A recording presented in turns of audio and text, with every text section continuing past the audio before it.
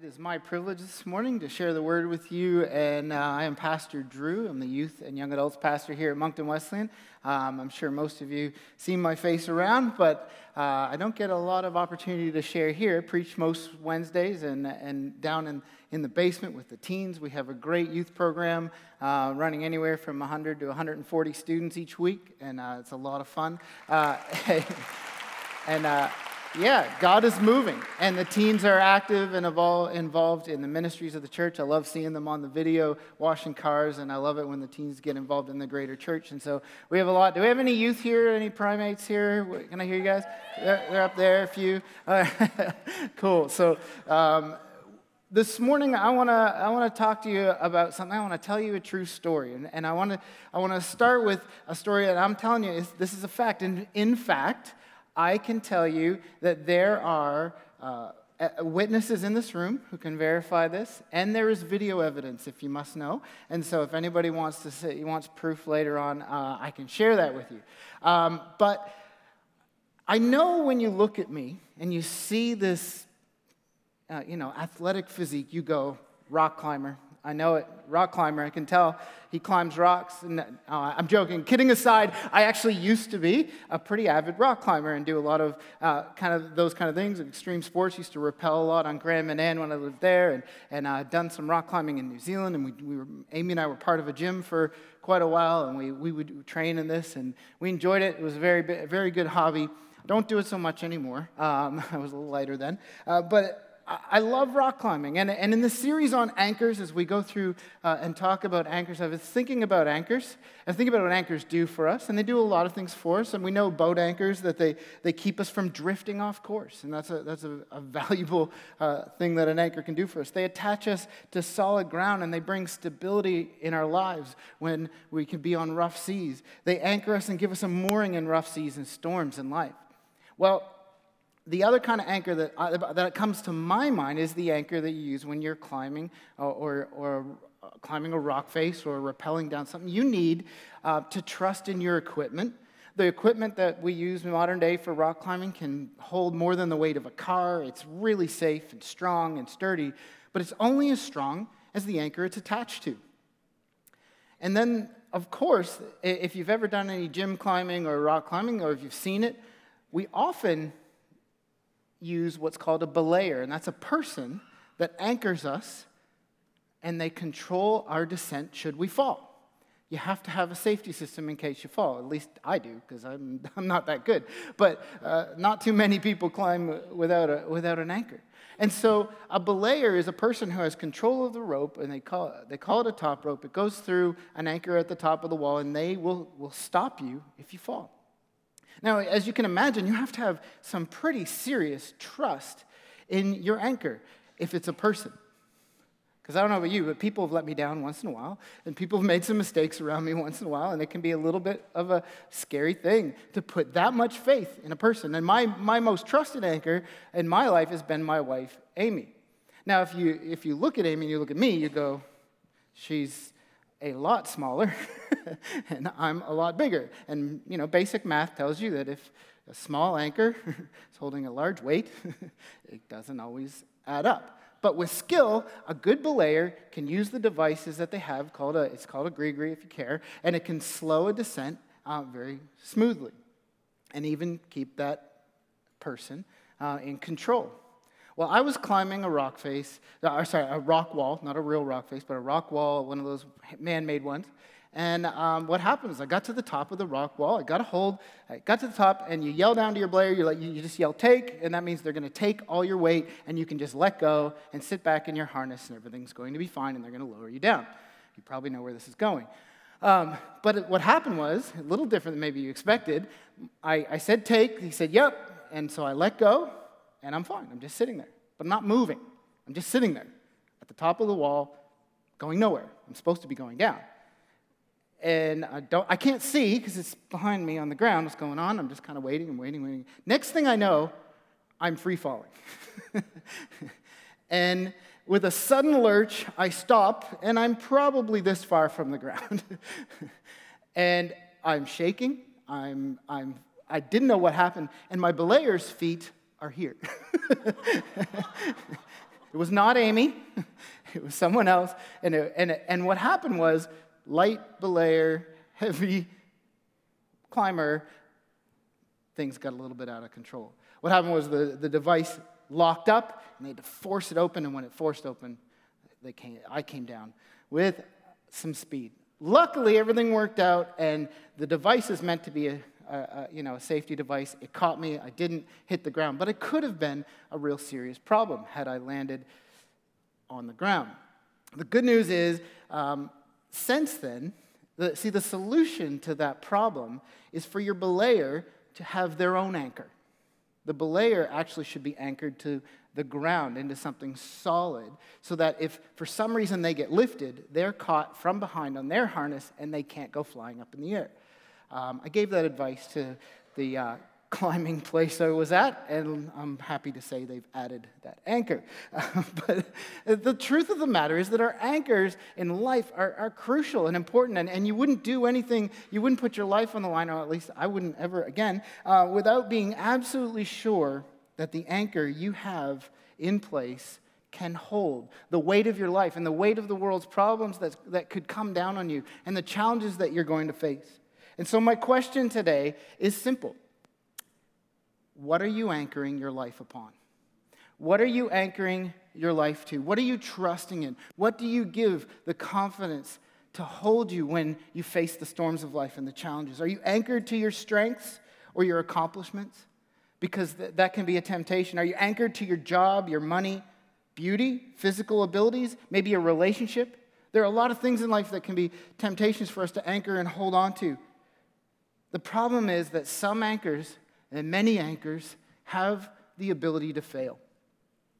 They can fail. Even the anchors that are somewhat stable and strong, we all know that in a moment we're frail people and when we're fallible people, and anchors can fail. And a failing anchor is a very dangerous thing indeed. But here's the thing about safety. I'm going to move this table. Excuse me a moment.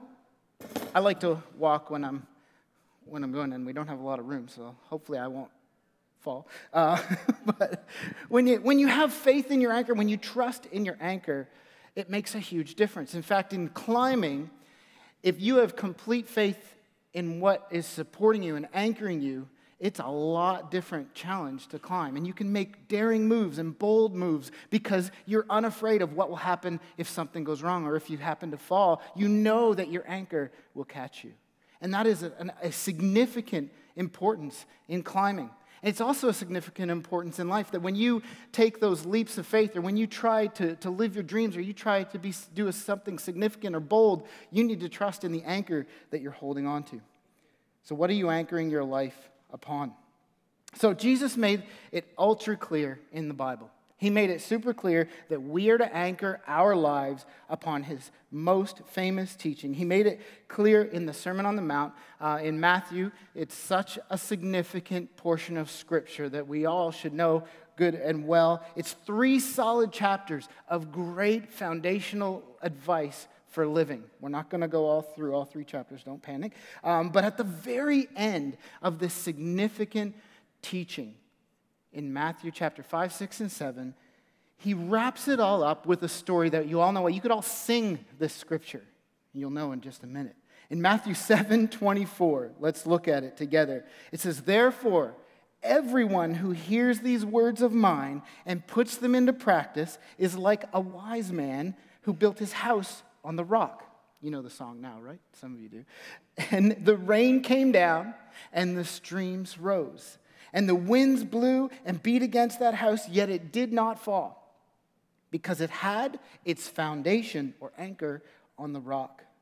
But everyone who hears these words of mine and does not put them into practice is like a foolish man who built his house on sand. The rain came down, the streams rose, and the winds blew and beat against the house, and it fell with a great crash." I don't know about you, but if you fall, it is a terrifying feeling. And for some reason in our culture, we like to create rides and things that create that sensation of falling, but with safety in the end, right? Because it's not the fall that kills you, it's the sudden stop at the bottom. right?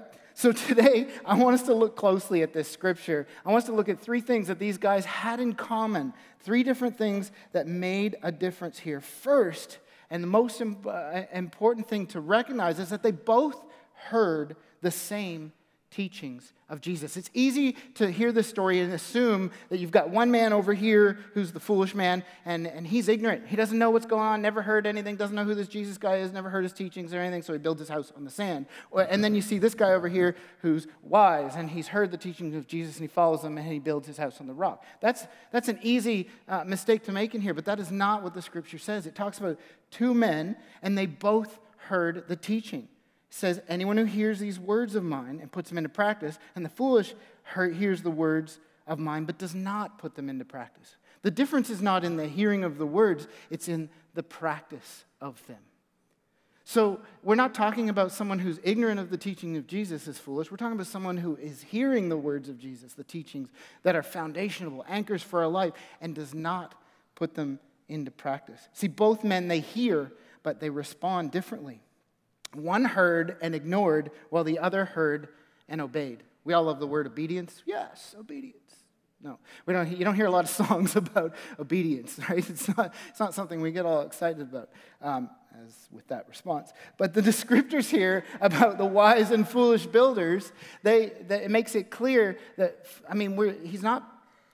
Jesus isn't pulling any punches here. He says wise, foolish. It's not, foolish is a pretty brutal insult in the Bible, and so he's being really clear.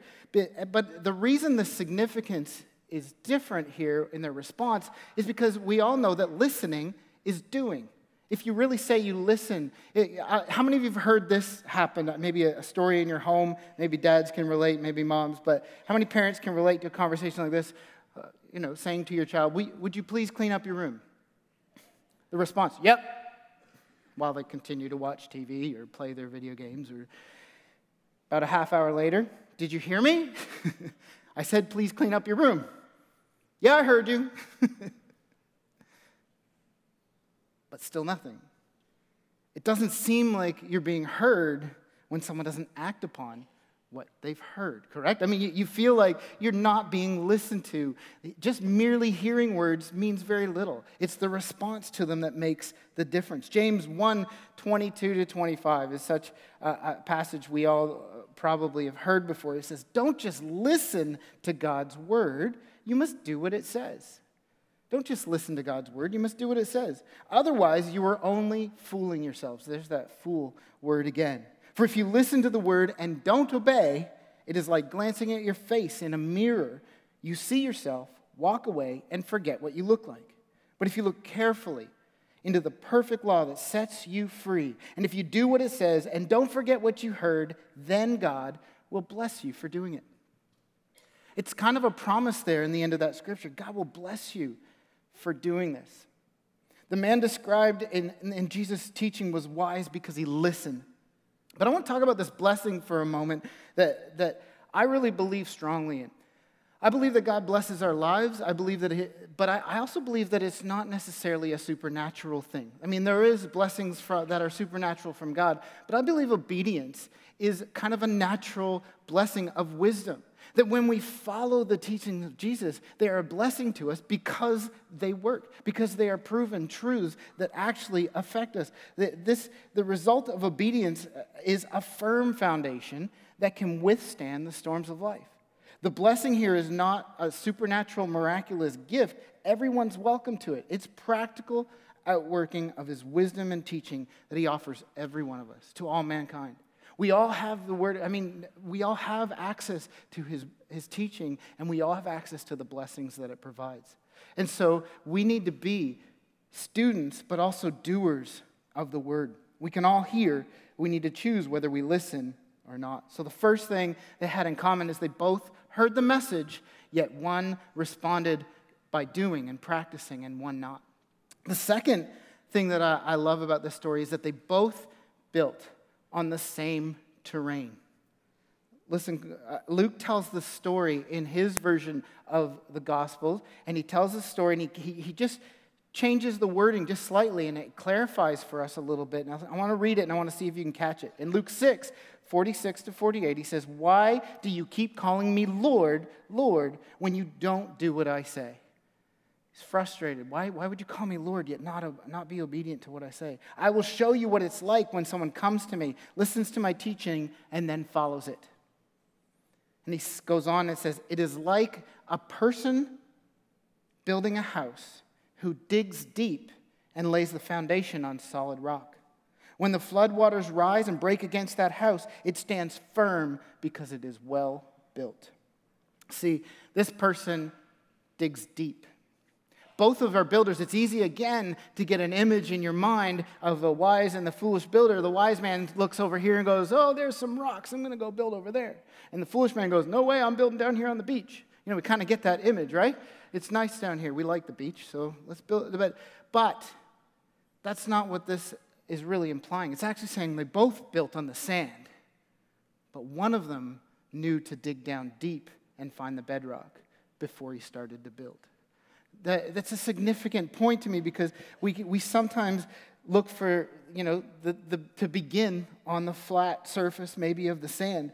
But Luke's version makes it clear that they were looking for bedrock, and finding bedrock takes effort. Doesn't it? Finding the truth, finding the anchor will take some effort. He describes the wise person as someone who is digging deep. I love the work of Henry Blackaby. He writes a devotional I love and a book about experiencing God day by day. And in he quotes this. He says, "The Christian life is hard work. Christianity involves systematically striving to implement, to practice the truths of God's word into your life. Spiritual depth and maturity do not come without consistent effort. There are no shortcuts to spiritual maturity. There are no shortcuts to spiritual maturity. Maturity comes only through hard work and obedience to what God says. The next time you hear Jesus speaking, begin immediately to firmly build his truth into your life so that no storm can unsettle you." I love that quote. Such a powerful truth that maturity, there's no shortcuts to it. The bedrock is only found when we dig deep. It takes some effort to build our lives on the rock. So Jesus isn't hiding this fact. In fact, if you've read through the Sermon on the Mount and you want to go back and look, it's a pretty challenging section of the Word that continuously gives us difficult tasks to do. He tells us to anchor our lives on the teachings, but they don't happen by accident. Right? Is that not true? Your Bible doesn't read itself, right? I wish. I mean, maybe there is. I don't know. There probably is a audio Bible out there, but that's beside the point. You get what I'm saying. We need to be spending the time in there. The anchoring our lives on that will not happen by accident. So you look over the Sermon on the Mount. What do you see? You see him telling us to choose forgiveness over bitterness. That's hard. He tells us to choose truth over lies, and that can be difficult. He tells us to choose not to be judgmental, and that requires discipline. He tells us to choose to treat others, even our enemies, as we want to be treated. And he tells us to give until it hurts, and that hurts. We have these instructions from Jesus, but he's not hiding the fact that they're difficult. Finding bedrock is an effort. It takes effort. It's not sitting right on the surface. There's a lot of people throwing sand around, isn't there? In our culture, there's a lot of people that are telling you you can build your life on this and you can anchor your life on this, but it's just sand.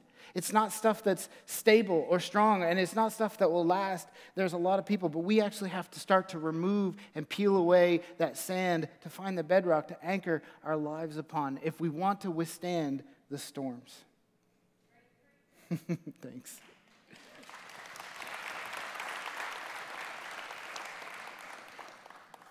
Talking about rock climbing and trusting in your belayer, it's a real thing. I have a friend of mine from New Zealand who was climbing in a gym, and she didn't have a partner, and the gym kind of organized for her to get a partner, and she started climbing the wall, but her partner didn't really know what she was doing.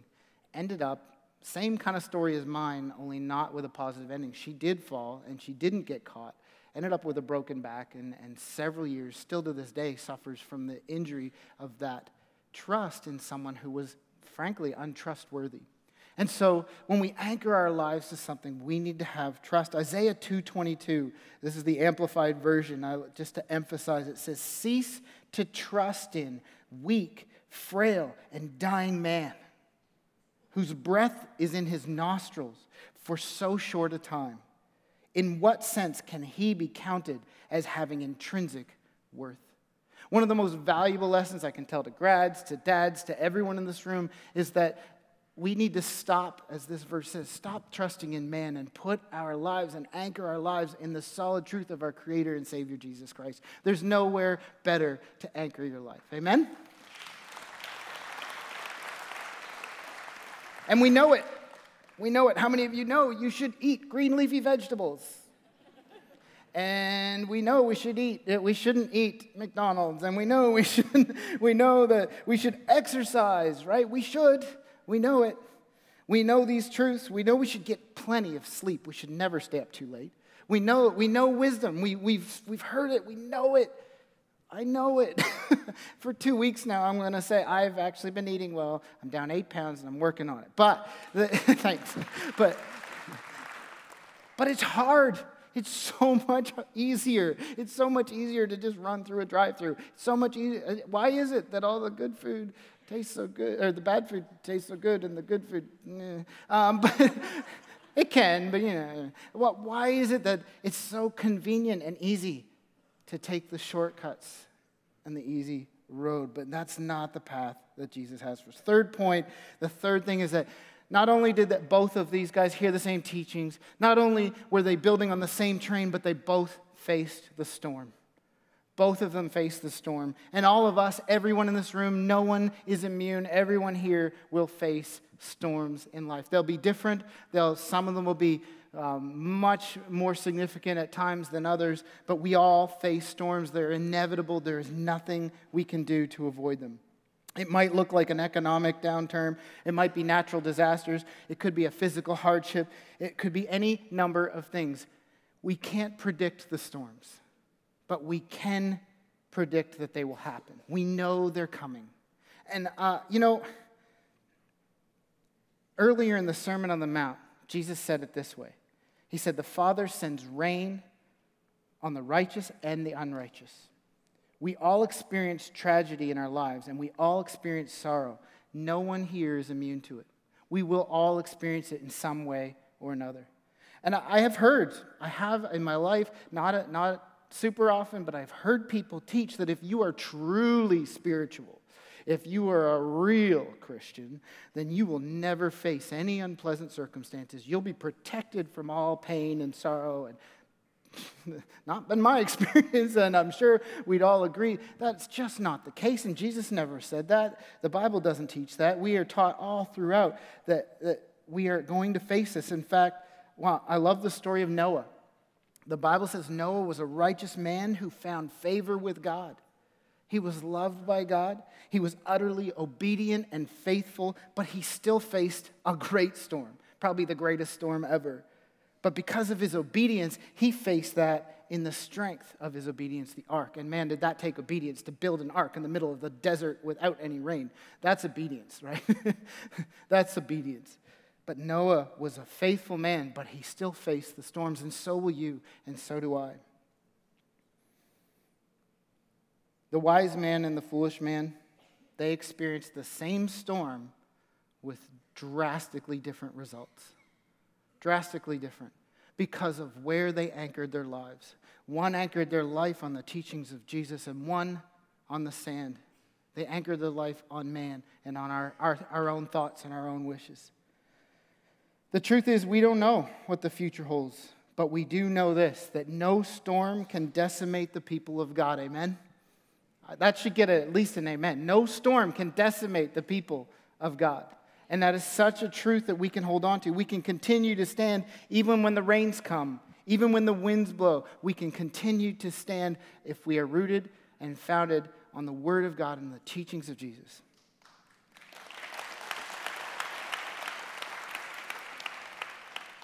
The storms are inevitable, but they are not invincible. And you need to believe that.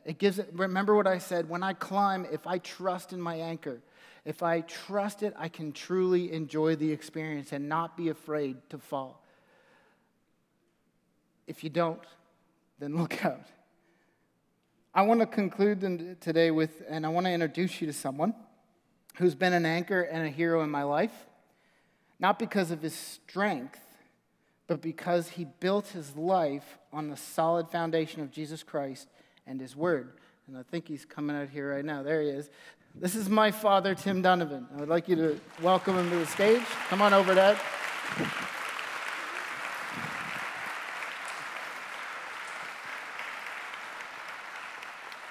Come on right out there so they can see you in the light, Dad. Thanks. Now, I invited my dad to come with me because he's been such an inspiration to me. And as you can see, he's not. Come on right out. All right. Don't drive off. He's pretty good with this thing. I've seen him get around. But you know what? My dad, here, you can have this. Not yet, though. I know if I give him too much freedom, we got another sermon coming. But my dad, from a young age, taught me the wisdom and taught me the word. And he lived it out. That's even more important than teaching it to me. He was an example of it. And I saw the truth of Jesus' commands lived out in front of my eyes as I grew up. And it was such an important part. Not only did I hear it, I saw it. He demonstrated obedient and a listening heart. He dug deep, and he encouraged me to dig deep and do the same. And taught me the word and helped me to study the Bible and encouraged me all the way through. But 30 years ago, a storm struck our family. And that's why he's not standing here today, but sitting here in a wheelchair today, because he was diagnosed, it was 30 years ago, right? Yeah, with multiple sclerosis. And he's lived 30 years with a difficult disease that makes it harder and harder and harder for him to get around and be able to move. It's been a storm. And the thing that I find so significant is that, and this is kind of, I guess, the heart of it all, is that even though my father's physical body is not really strong at this point, he's one of the strongest people I know because his life is anchored to the rock.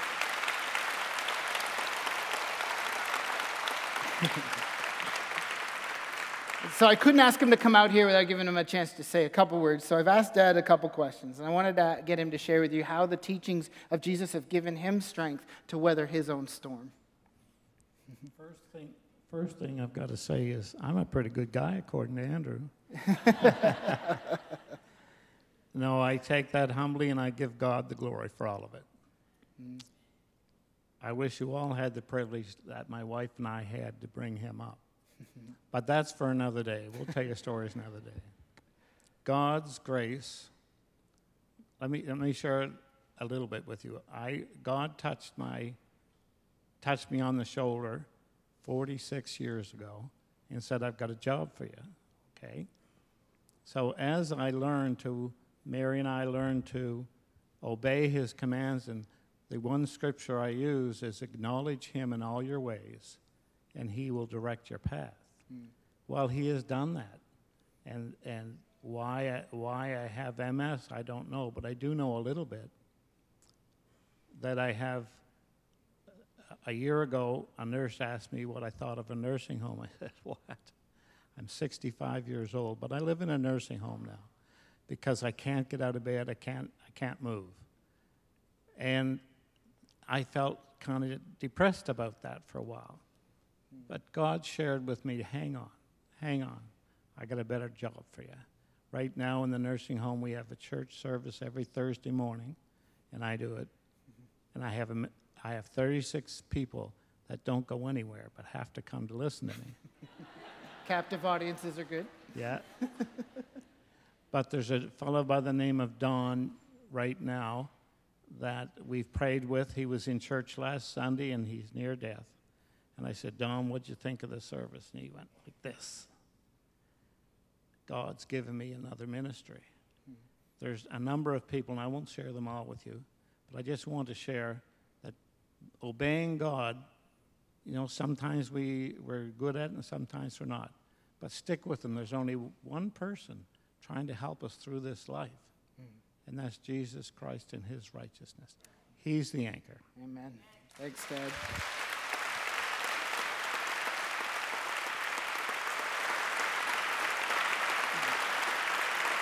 Thanks.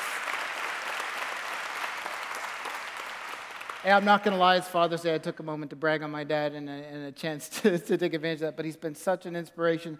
He's being humble. He leads people to Christ all the time. Led his brother to Christ just last week. Every week when I talked to him, he's like, guess what? I just got to share Christ with someone else. One of the best soul winners I know sitting right here because he's anchored his life on the truth of the teachings of Jesus Christ. And he's not ever let the storms of life destroy him, but he's weathered them. So we're going to sing just such a powerful song about how the rock won't move. I want to pray with you. I pray that you find a passion and a hunger for the Word of God and His teachings. We've got so many ways you can get plugged in and involved in this church to learn the Word. Please don't miss the opportunity because just hearing the Word once a week isn't enough. Let's consume it. Let's devour it and make it part of us, and let's practice it. Let's pray together. Father, you are worthy of our praise today, and we give you all the glory. We thank you for the blessings of your word, that it guides us into all obedience, but it also protects us, Lord, because it is true. It's an anchor we can hold on to. May we rest in you through the storms and the challenges of life. In Jesus' name, amen. Yeah.